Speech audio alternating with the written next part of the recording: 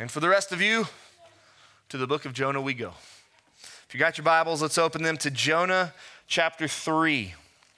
Jonah chapter 3, if you've been with us for the past 3 weeks, we are walking through this. We've got today and next Sunday, and then that's it. We'll be done with Jonah. So I appreciate you putting up with me and being patient with me to walk through this. So I'm excited about Jonah 3, but at the same end, I think there's some things in this that are going to be tough. They've been tough for me this week. So what I'm going to do, let's do just a quick recap, remind us of Jonah 1 and 2. We'll read the passage, pray, and then we'll jump into it. So if you remember back in Jonah chapter 1, God calls a prophet, Jonah, the son of Amittai, and he says, hey, I want you to get up, and I want you to go to the city of Nineveh. And I want you to preach a message to the Ninevites. I want you to warn them about my wrath, because their evil has come up before me, is what it says in Jonah chapter 1, verse 2. So Jonah, being a prophet, being an Israelite, says, no way, no how. Not doing what you want, God. I'm going to do things my way. So Jonah packs his bags. He goes down to a little town. He buys a ticket and he jumps on a boat and he heads towards Tarshish in the very opposite direction of Nineveh. Goes a long ways away from the presence of the Lord. But God in his mercy said, I'm not done with you yet, Jonah. So God in his mercy, what does he do? He throws a great big storm at him and at this boat full of people. And so Jonah goes down the bottom of this boat. He falls asleep, and God in his mercy sends these pagan sailors. He gets them to fall on their knees and start praying, and the captain goes down and sees Jonah and says, hey, what are you doing, man? We got a storm here. This isn't any normal storm. This is a great storm. What's going on? So they ask Jonah what's happening, and Jonah says, hold on a minute. I'm the problem. I'm running from the presence of the Lord. And so the sailors say, what do we do? What do we do with you, Jonah? How should we respond so that God will relent, that this storm will back off so we don't all die? And Jonah says, throw me over the edge. Just toss me in the water, so I'll be done. What do the sailors do? No, we can't do that. We can't be guilty for your life. So they try to row back to shore as hard as they can. They have no success. So their last resort is throw the man into the water. That brings us to the end of chapter 1. They throw the man into the water. And what does God do? Jonah's sinking to his watery grave to die, but the Lord appoints a fish.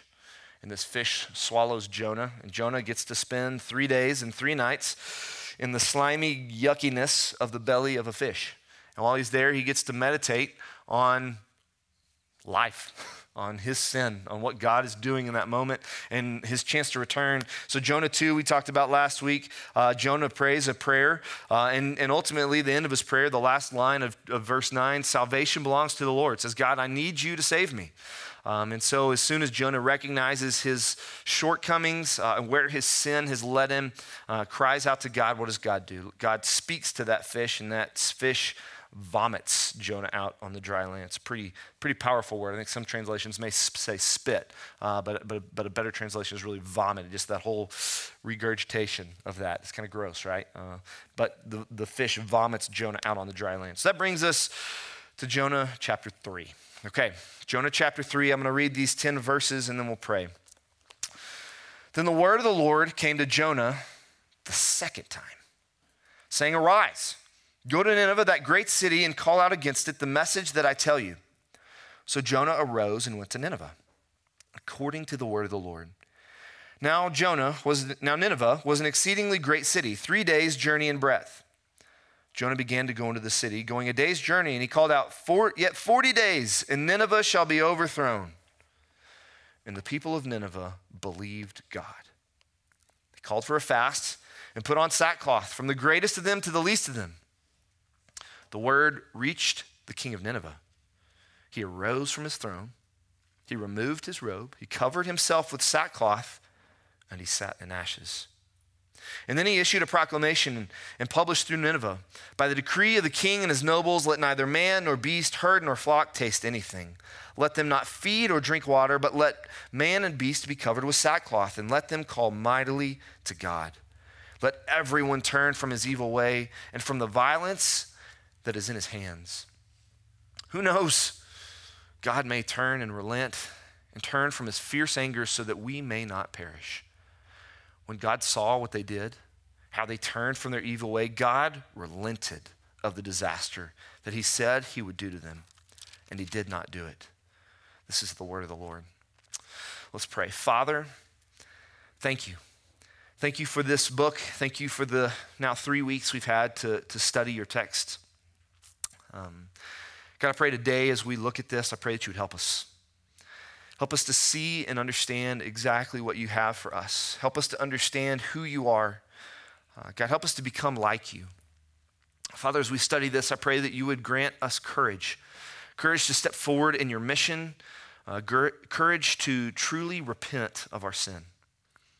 Thank you for your word. Thank you for the time and ability to go through it. Spirit of God, we ask you now to help us. God, we expect to hear from you. We come expecting to hear from your word. Spirit, move in us, change us, help us. We ask this, Father, for our good and for your glory. Amen. All right, so I'm going to if you could take chapter 3 and boil it down into one point, this would be it. God in his mercy is giving you a second chance. God in his mercy is giving you a second chance. Now, I kind of feel like Jonah 3 could almost be 2 different sermons that are really short. But I'm going to try and tie it all together into one sermon that's normal length. And I've got it kind of broken down into 4 points. The first thing that we're going to see is we're going to see God's mission for Jonah. Then we'll see Jonah's mission to Nineveh.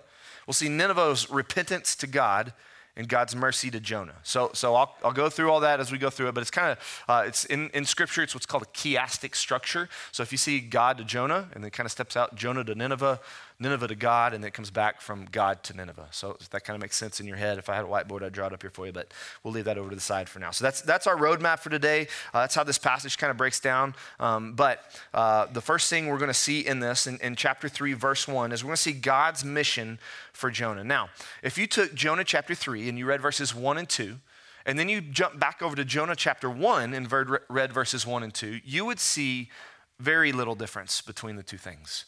They are almost exactly identical. Verses 1 and 2 of chapter 3 and 1 and 2 of chapter 1. Why is that? What is going on? This is a literary structure. What the author of Jonah, what Jonah's doing in this moment, this is going to signify, he's giving you something to remind you, to help you see Jonah gets a new beginning. It's like we've hit reset on the story. Let's start it all over. Let's see how this goes. Jonah gets a second chance to respond to the command of God. And having just been vomited out of the fish and landing back on dry land, Jonah is now ready to go.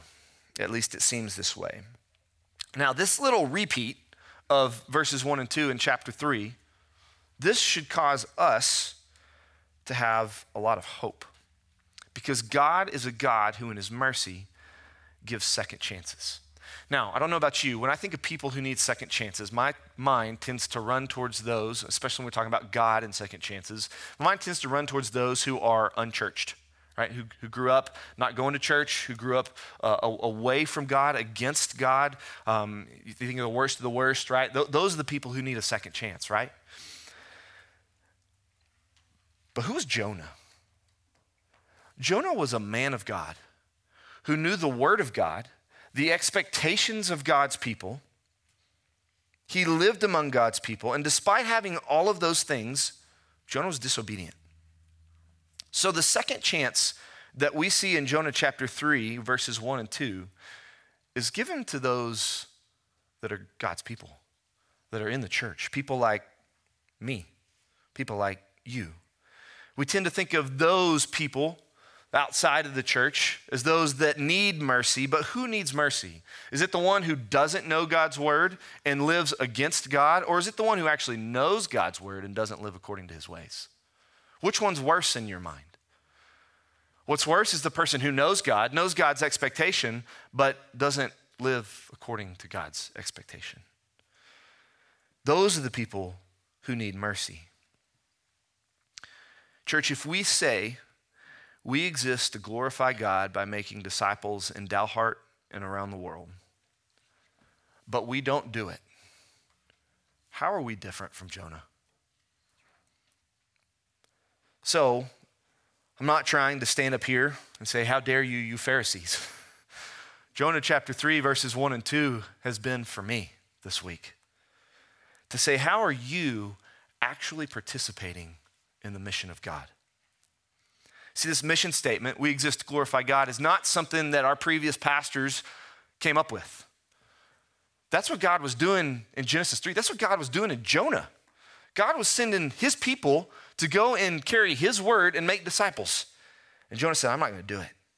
He began the work of redeeming creation back to himself a long time ago, and he's called his people to participate in his mission. God is accomplishing his mission through you. So how are you participating in God's mission? We'll talk to the men for a minute. Men, when was the last time you asked your wife how you could pray for her? When was the last time, men, you sat down with your Bible and your family and you said, hey, let's just read this? When was the last time your kids heard you pray? What about women? Women in the room, when was the last time you asked your husband how you could support him rather than nag at him? There's women all different ages and stages, just like men in this room, but think about your attitude. Has your attitude been one of criticism or one of service?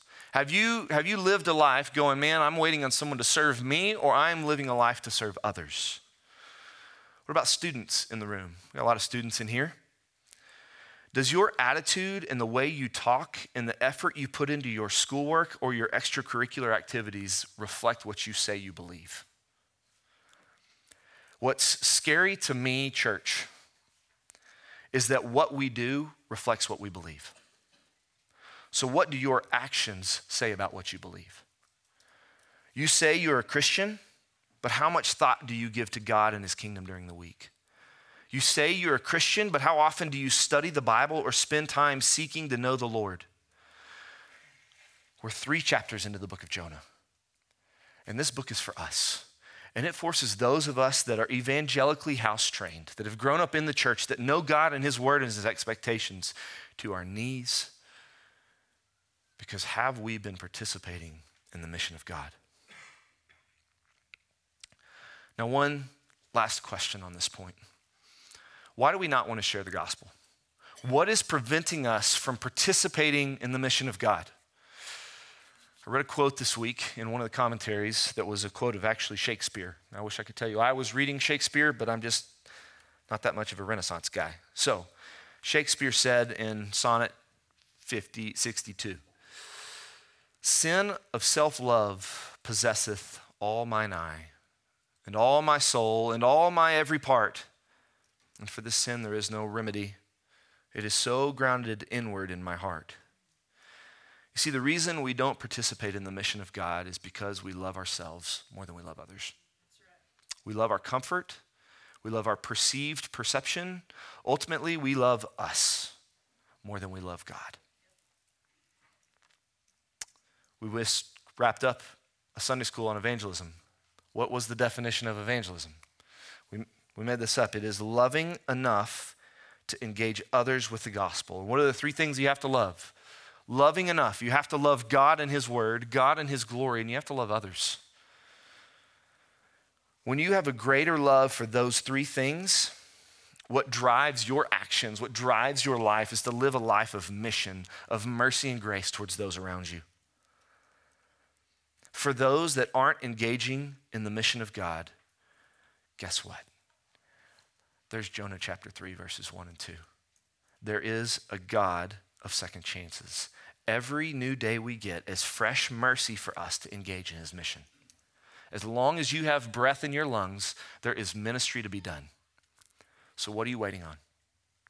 What's preventing you from engaging in the mission of God?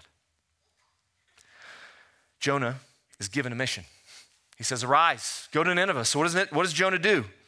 He gets up, having just been vomited out onto dry land, and he heads towards Nineveh. Now, this journey from Jerusalem to Nineveh, we don't really know where Jonah was spit out. There's a lot of different theories on where he was spit out, but we don't know where he landed. But let's just say he started from Jerusalem. That would have been a 5-month journey on foot. So Jonah's got 5 months of hiking it all the way up to Nineveh to preach to him. And when he gets there, what's his message? Yet 40 days and Nineveh shall be overthrown. 5 months. In Hebrew, it's 5 words. He walked 5 months to preach 5 words. Now, could there have been more to this message? Possibly. Scripture doesn't indicate it, so I kind of have a tendency to think that 5 words was all he had to say. Now, I'm not pointing out 5 words as an indicator for how long sermons should be.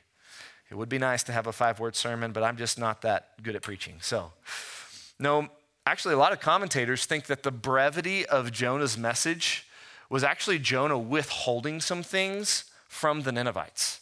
He actually didn't want them to know about, we don't even talk about God or mercy or repentance or nope, that's not the message. It's just 40 days and then you're gonna burn, baby, that's it. That's all Jonah has to tell them. But what does God do with 5 words? He saves a whole city. One of my favorite books on preaching is by John Piper, and he says something to the effect that sermons don't save lives, sentences do. And his point is I want you to think through every sentence that you ever write to put in a sermon. And I don't know about you, but when I think back on my life and all the sermons I've heard, it's rarely a whole sermon that I can remember. I don't really remember Jonah chapter 2 that I preached last week, so I don't expect you to either, right? No, what tends to stick with us is a well-put phrase, or maybe a point or a paragraph that God uses to impact our hearts and minds. And one of the phrases in Jonah chapter 3 that has stuck out to me this week is the very first 2 words of Jonah chapter 3, verse 4. Jonah began. Now, we just talked about where God has called his people to be on mission. We're to be a people who pursue God's mission. But I know that there are people in this room that go, how do I do it? I've not been to seminary. I'm not trained. I don't know the words to say. I can't teach. Training and education and studying and practice all matter, but sometimes you just got to start. There's a guy that we had that worked for us on the farm. He was a mechanic, really good dude. I still consider him a friend of mine. And he could run everything on the farm. He could fix it. He was just excellent mechanic, had know-how of how to do all of it. Right? And so he was also one of those guys that was incapable of not being covered in grease. I don't know if farmers, if you know any of those guys, just like they're always covered in grease. That was this guy. Anyways, not that matters. One day he's off and I'm pretty sure his irrigation motor goes down. And so it's up to me. And I know enough mechanicking to get myself in trouble and make you think that I know mechanicking, but I really don't know mechanicking. So I try calling him. I'm like, hey, what do I do? But he doesn't answer and I can't get a hold of him. We're in the heat of the season. When you're a farmer, there's nothing more important than an irrigation motor running, right? So I just, what do? I got to start. I got to jump into it. So I start tearing into this motor, having no clue what I'm doing. And about halfway into it, he calls me back. Hey, what's going on? You called, I missed your call. What do you need? And I'm like, this is what's going on. What do you think? He's like, well, you're kind of on the right track. Keep going and try that and then start back up, see if it works. So then he said, you just can't be afraid. Sometimes you just got to tear apart an engine so you can find the problem and build it all back together. Don't be afraid, just go. And it's kind of been something that I've had a mind of when it comes to doing some farm things is, hey, don't be afraid. Look, we use this excuse when it comes to discipling, to missions, engaging in what God's doing of, I don't know what to do. I just freeze. But you know what you have? You have the Word of God, and if you are saved, you have the Spirit of God, and that is what you need. You just got to go. Just go home and ask your wife today, how can I pray for you? Just go home and sit down with your kids and open your Bibles and say, hey kids, let's read the story of Jonah. It's only 4 chapters and I can't explain all of it to you, but let's read it. And sit down and read the Bible with your kids. Just go home and say, hey, you know what? We're going to pray today. I know it's not something we normally do. This may be weird. I'm not used to doing this, but let's sit down and pray. You don't have to unpack it. You don't have to be good at it. Your prayers may sound awful. But if God can take 5 words and change a whole city, what can he do with 5 minutes of you being intentional?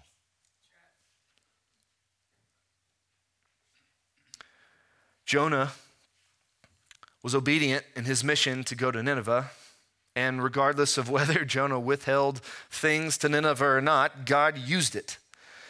And God will use you as you step out in obedience to him. And that brings us into verses 5 through 9. Nineveh's repentance to God is the third thing we see. God gave Jonah a mission and a message, and Jonah went on and preached it. What happens next is a beautiful picture of what repentance is. Our third observation is Nineveh's repentance to God. So how do the Ninevites respond to Jonah's message? He preaches 5 words. What do?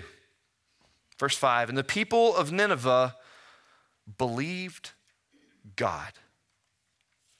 The people of Nineveh repented. Now, a couple weeks ago, somebody asked me for a good book on repentance, and I realized that in my sermon prep, I never responded to that. What is a good book on repentance? What is repentance? Jonah chapter 3 is an excellent picture of what repentance is. And so Jonah 3 is going to show us 5 different aspects of repentance. Okay, we'll walk through these. I hope we have these on the screen. The first part of repentance is seeing the seriousness of your sin.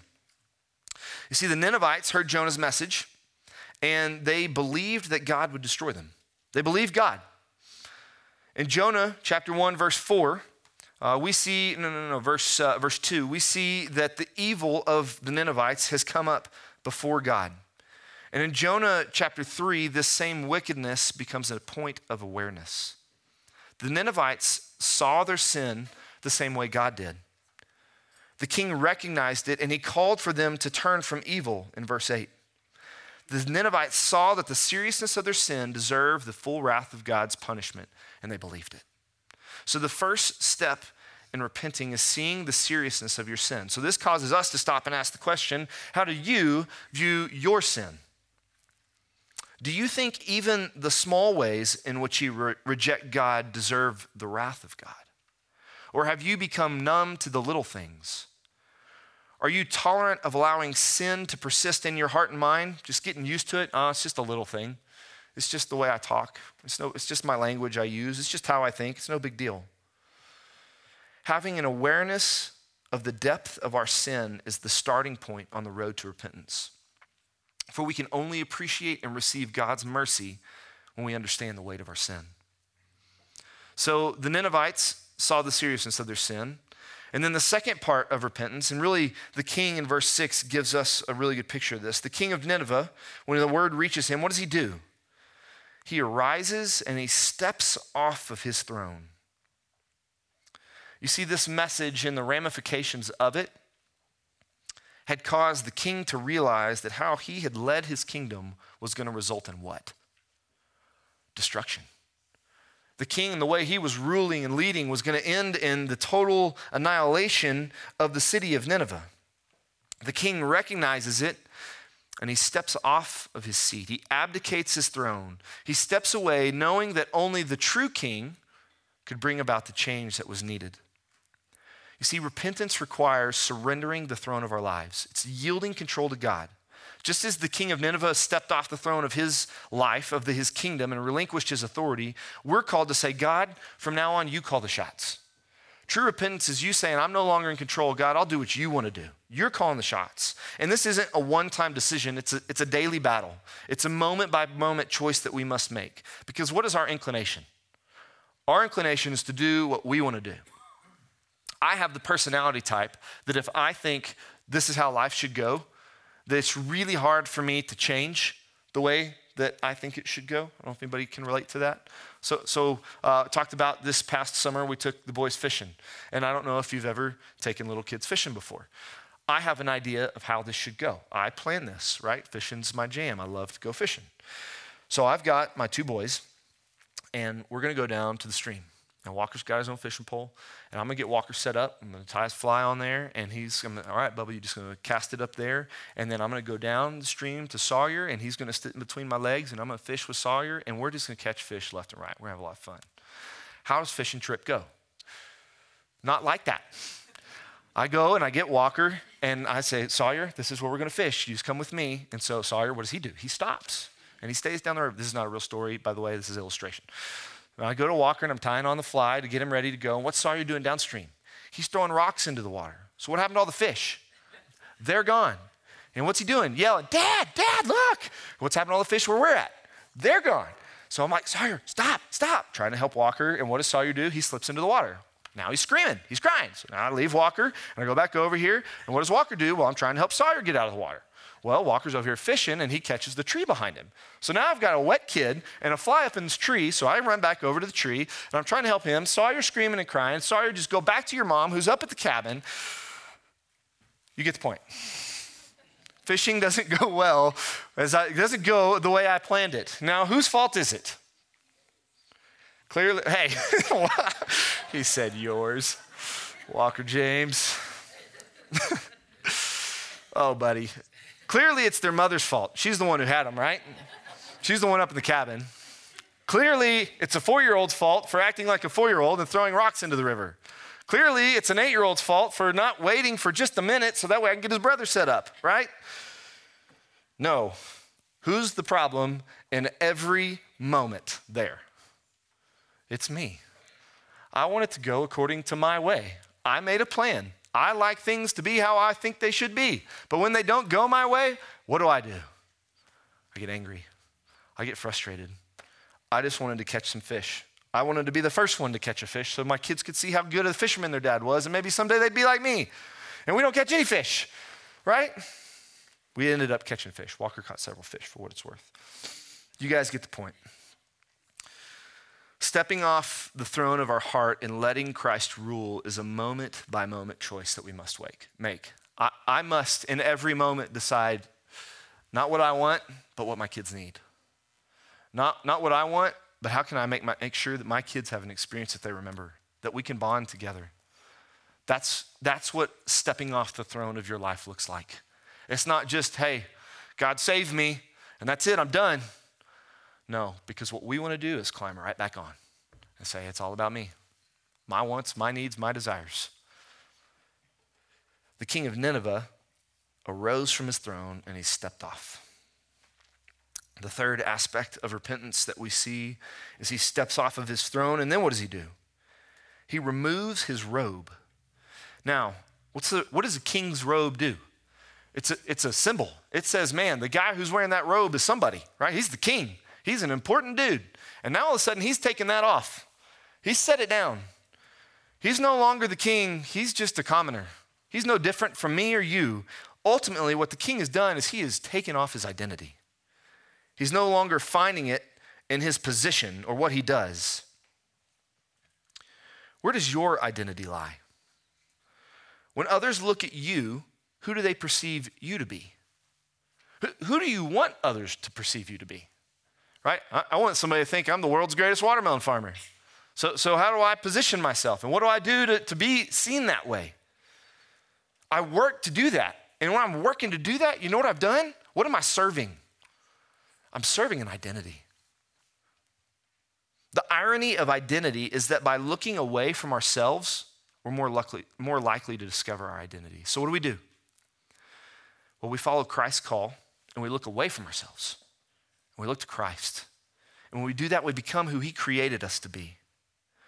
What would it look like for you? What would it look like if in your life you actually, for a minute, decided to find your identity how Christ defines you? How would it change the way you treat others if you remember the way God and his kindness treated you in Christ? How would your insecurities melt away knowing that the creator of the universe is the father that you always wanted but never had, and because of Christ, he looks at you and says, well done. He's pleased with you because of Christ. You see, the king of Nineveh took off his robe, he took off his identity, and he identified himself with the rest of the people. Where are you finding your identity? So repentance is seeing the seriousness of your sin. It's stepping off the throne of your life. It's taking off your identity. And the fourth step is you grieve over your sin. The king of Nineveh arises from his throne, removes his robe. Then what does he do? He covers himself in sackcloth and he sits in ashes.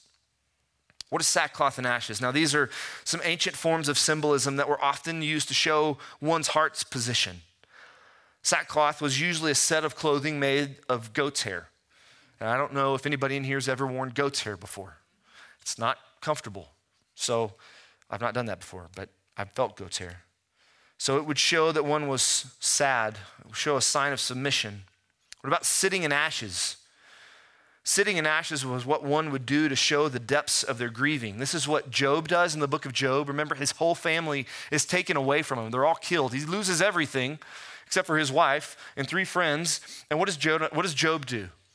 Job goes and he sits in the ashes. He identifies himself with his loss, with death.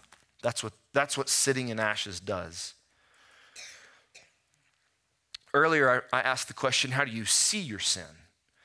But being covered with sackcloth and ashes force us to ask the question, how do you feel about your sin?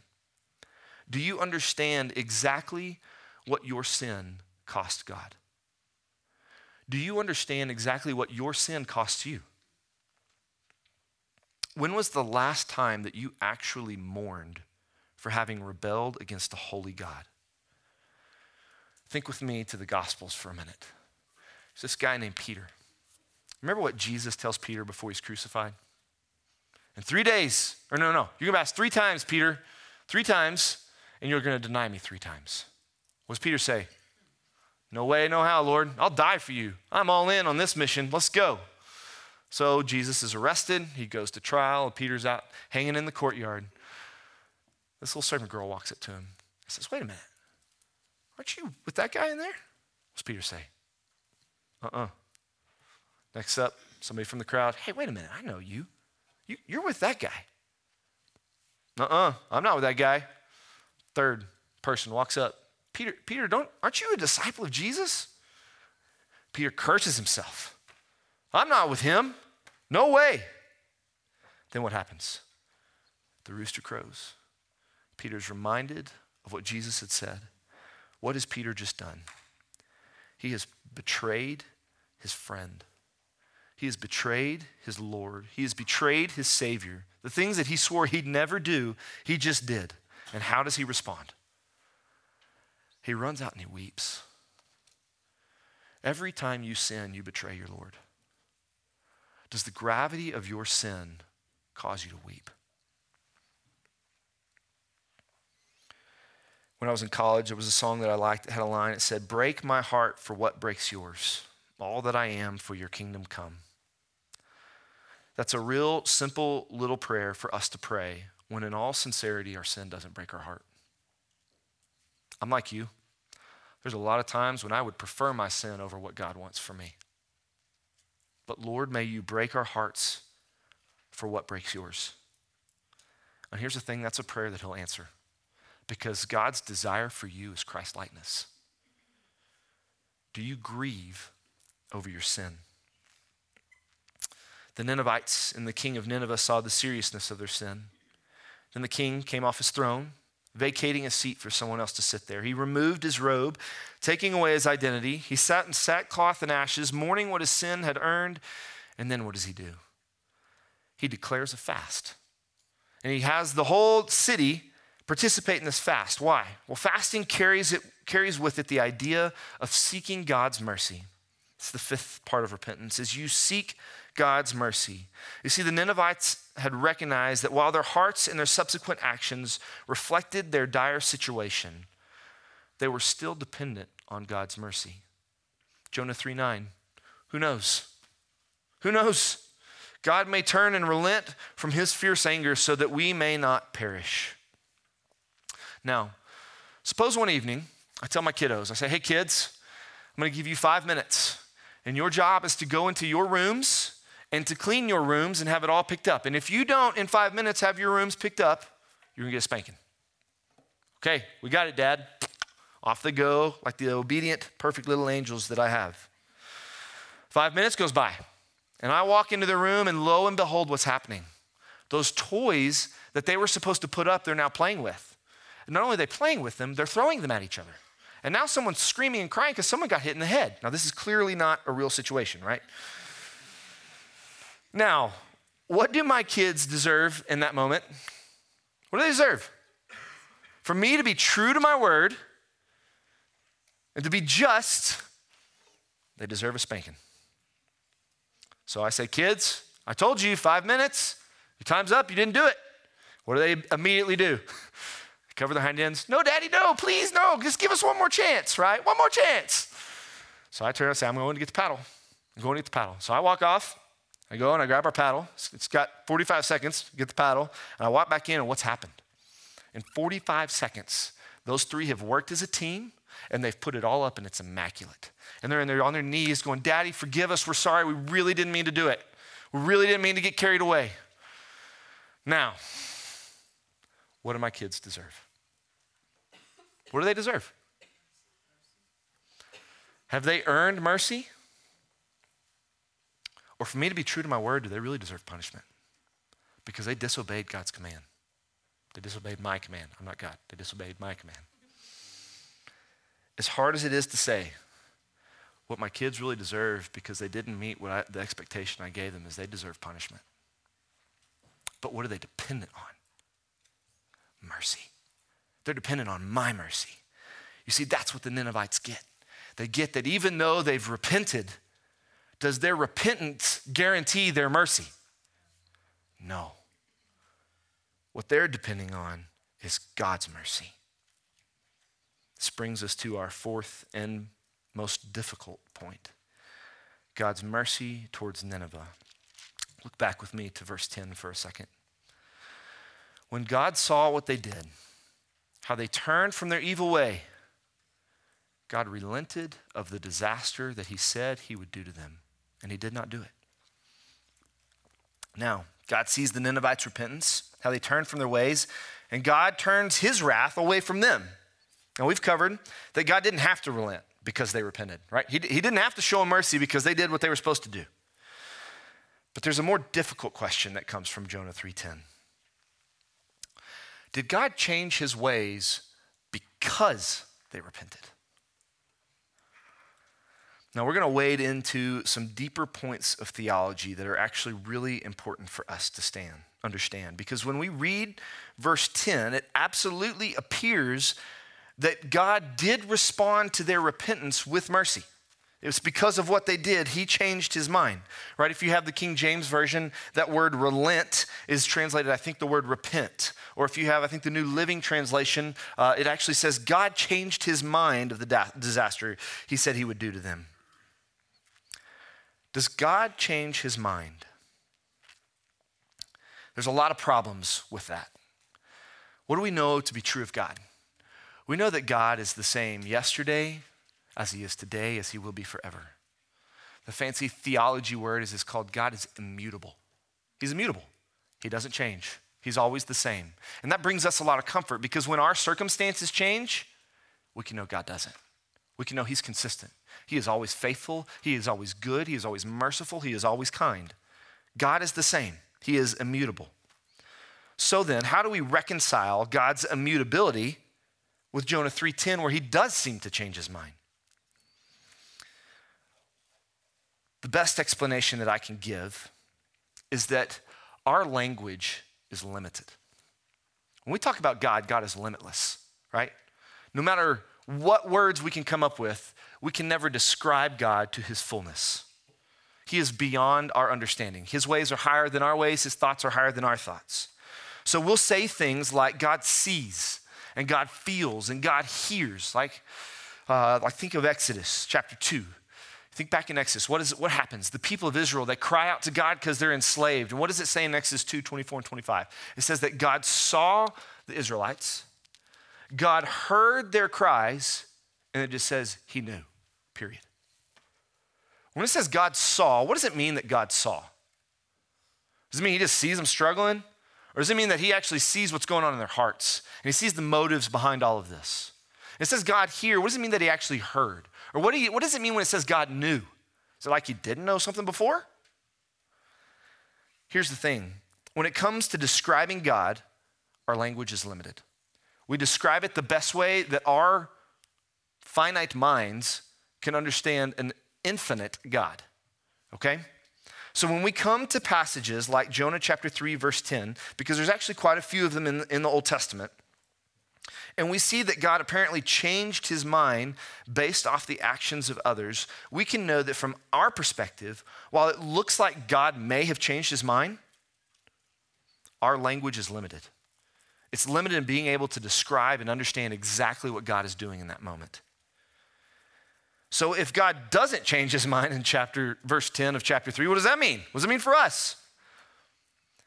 It means that God's mercy and his grace towards you has absolutely nothing to do with you. You're not going to do enough good deeds to make your way into heaven. You're not going to do enough good deeds to keep your way into heaven. God relents because of who he is, not because of what the Ninevites did. Jonah chapter 4, verse 2. For I knew that you are a gracious God and merciful, slow to anger and abounding in steadfast love and relenting from disaster. It's who God is. Your salvation and acceptance before a holy God isn't dependent upon a prayer you pray. It's not dependent upon you getting baptized or being good enough. No matter how much you go to church, no matter how much you keep his word, no matter how much you tithe, no matter how good of a person you are, God doesn't stamp his seal of approval on you because of you. For by grace you have been saved through faith. And this is not of your own doing. It is the gift of God. So if that's true, if our salvation and keeping by God is entirely dependent on him, then what's the point of repenting? Why not just carry on with life, right? God's going to do what God's going to do. Again, another good question. Here's why repentance is necessary and why you can know that God will turn his wrath away from you when you do repent. You see, on this side of the cross, we know that when we do repent, God will relent from his disaster towards you because he didn't relent towards his son. You see, all of the wrath of God that was due your sin, when you place your faith in Jesus, he turns towards his son. And now it's not turned at you, it's turned at him.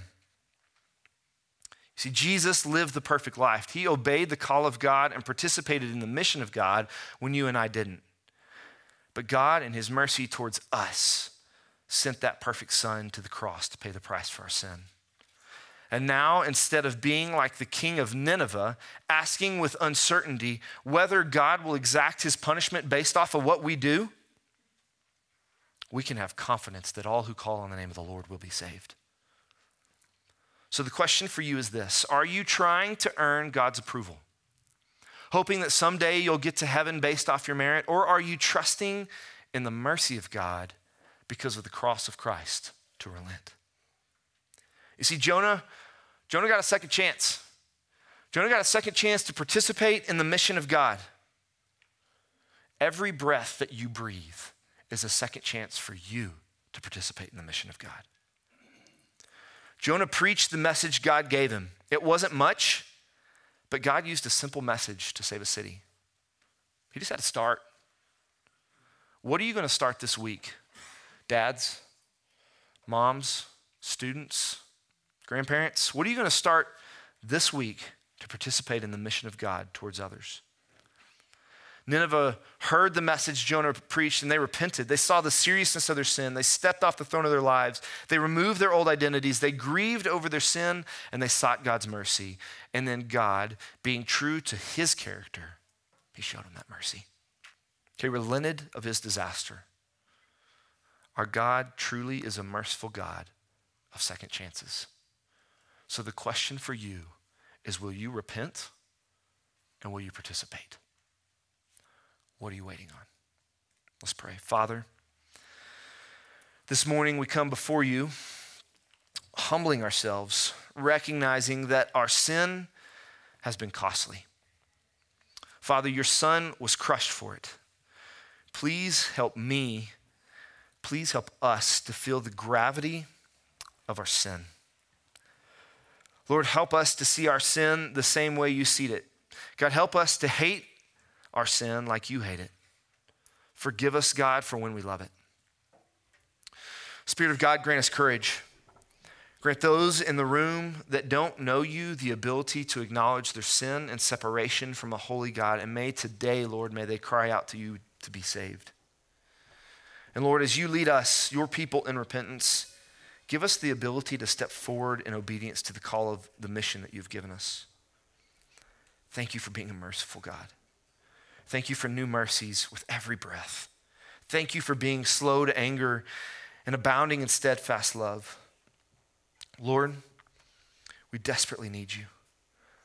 Work in us today, Lord, for your glory and our good. Amen. Church, let's stand and sing.